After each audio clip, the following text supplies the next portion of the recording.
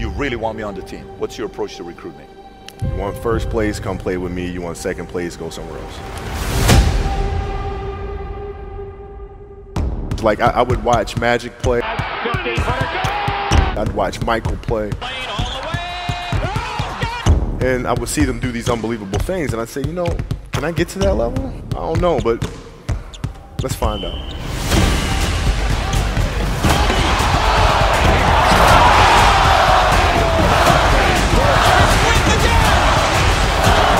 That's why he's the best player in the game. Everything was done to try to learn how to become a better basketball player. Everything. And so when you have that point of view, then literally the world becomes your library to help you to become better at your craft. So because you know what you want, the world's giving you exactly the information you need to become better at it. Because you know what you're looking for. So many guys tell stories about your work ethic. Yeah. What was really your work ethic like, and for how long did you stay disciplined? Well, I mean, every day. I mean, since 20 years. I mean, it was an everyday process and trying to figure out strengths and weaknesses. For example, jumping ability. Man, my vertical was a 40, it wasn't a 46 or a 45. My hands are big, but they're not massive. Right? So you got to figure out ways to strengthen them so your hands are strong enough to be able to palm a ball and do the things that you need to do. Quickness, I was quick, but not insanely quick. I was fast, but not ridiculously fast. Right? So I had to rely on skill a lot more. I had to rely on angles a lot more. I had to study the game a lot more. And but I enjoyed it though. So like from the time I can remember when I started watching the game, I studied the game and it just never changed. It's a good separation for me, emotionally, to be able to put myself in a place where at practice or when I'm training or during games, I switch my mind to something else. I switch my mode into something else, right? For me, it's the equivalent of Maximus, Decimus, Meridius, and Gladiator picking up the dirt, smelling the dirt. It's go time, right? So that was my mental switch. It was like an actor getting ready for a film. You got to put yourself in that cage. When you're in that cage, you are that character. And then when you leave there, it's something completely different. But when I'm in that cage, bro, don't touch me, don't talk to me. Just leave me alone. How did you get mentally and emotionally so strong where it doesn't bother you? Well, you got to look at the reality of the situation. Like for me, it's not, you kind of got to get over yourself.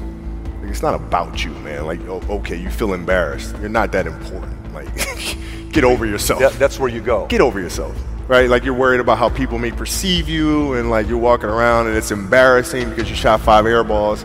Get over yourself. Right? And then after that, it's okay, well, why did those air balls happen? Got it. High school, year before, we played 35 games, max, right? Week in between, spaced out, plenty of time to rest. In the NBA, it's back to back to back to back to back to back to back. I didn't have the legs. So you look at the shot, every shot was online. Every shot was online, but every shot was short. Right? I got to get stronger. I got to train differently. The weight training program that I'm doing, I got to tailor it for an 82-game season so that when the playoffs come around, my legs are stronger and that ball gets there. So I look at it with rationale and say, okay, well, the reason why I shot air balls is because my legs aren't there. I go, well, next year they'll be there. That was it. Done. Were there some names that you looked at and says, these 3 guys are as crazy as I am? At the time, I deal with what I've referred to as Goat Mountain. I went to Goat Mountain, and I talked to Magic, Michael, Bird, Hakeem Olajuwon, Jerry West, Oscar Robinson, Bill Russell. So I would talk to them. What did you do? What were your experiences? Michael in particular, he's become my big brother. He's been my big brother since I first came in the league. And what was that process like? So I went to them and started understanding the ins and outs of the game and how they approach things and their level of detail and obsessiveness. And that's what I did. The players that had that passion but weren't willing to commit their entire lives to doing that, right? It's a choice, right? You have other things. You have family. You have all these other things that you have to do. The game can't really be your number one priority. And so I was looking at that like, man, this is going to be fun. If I'm buddies with you from high school, if I'm a cousin of yours, what happened to our relationship? How did that gravitate when you went into the league and you're determined to become the greatest, or you're determined to become one of the greatest? What happens to our relationship? Well, it suffers. It does suffer. Oh, yeah. Okay. Yeah. And you understood that. You were okay yeah. with that. Well, yeah. And the people that love you, like friends and family, like they know that about you. Got it. So they let you be you. And when you reconvene, you pick back up where you left off. Mm-hmm. But make no mistake about it, everything in between is lost, right? So those long-term relationships, the commitment of time of, taking vacation. Like I see a lot of players take vacations with other players that are close friends. And they'll just take vacations just to take vacations, or just hang out just to hang out. Like I never did that. Why not though? Why didn't you do that? Well, because when I retire, I didn't want to have to say, I wish I would have done more. I don't want that. I don't want that. You got a lot of people paying their hard-earned money to come watch you perform. It's your job to be in shape. It's your job to be strong enough to perform at that level every single night. And as a competitor, I'm not ducking shit. Like, it's not, oh my God, my back hurts, I'm sore, we got to play Vince Carter and Toronto Raptors tonight. We actually had this happen. We had a game against Toronto in 2000, and Vince was tearing the league up. My back was jacked. But like the perception of that, like what? Kobe's missing the game against Toronto and Vince Carter because my back was really spasming. But people will be like, what? Oh, he's ducking Vince. Excuse me? No, I don't think so.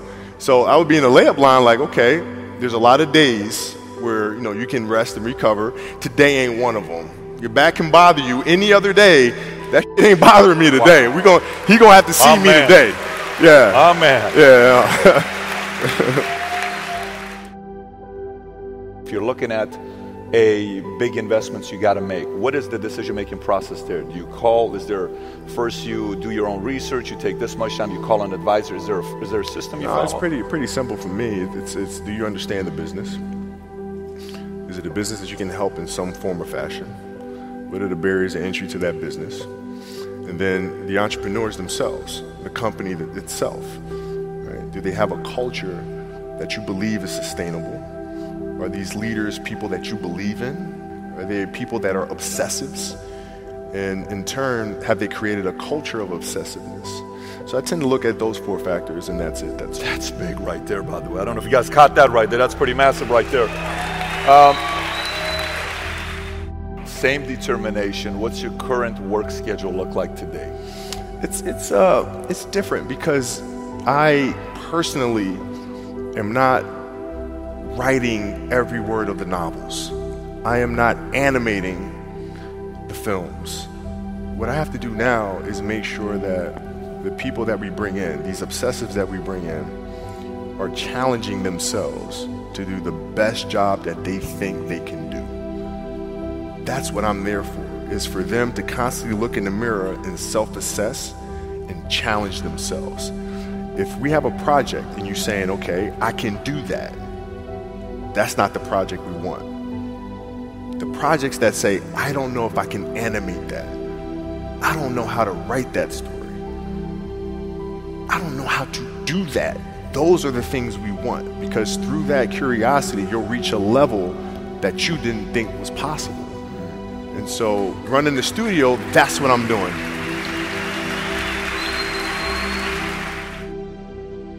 You're playing against the Golden State Warriors. Score is 107-109. You guys are close to getting into the playoffs. You know exactly what happens in the game. You go up, you're about to take your shot, and then all of a sudden, boom, Achilles happens, right? He went and hit the free throws, and then you walked off the stage. Yeah. And you got the surgery done. I went in the trainer's room, my kids are in there, and, you know, they're looking at you and stuff, and I'm looking at them, and I'm like, you know, it's all right. Dad's going to be all right. It'll be fine. It'll be all right. It'll be all right. It'll be all right. And as a parent, you got to set the example. You got to set the example. This is another obstacle. This obstacle cannot define me. It's not going to cripple me. It's not going to be responsible for me stepping away for the game that I love. I'm going to step away on my own terms. And that's when the decision was made that, you know what? I'm doing it. I'm doing it. You're a freaking beast, bro. Yeah,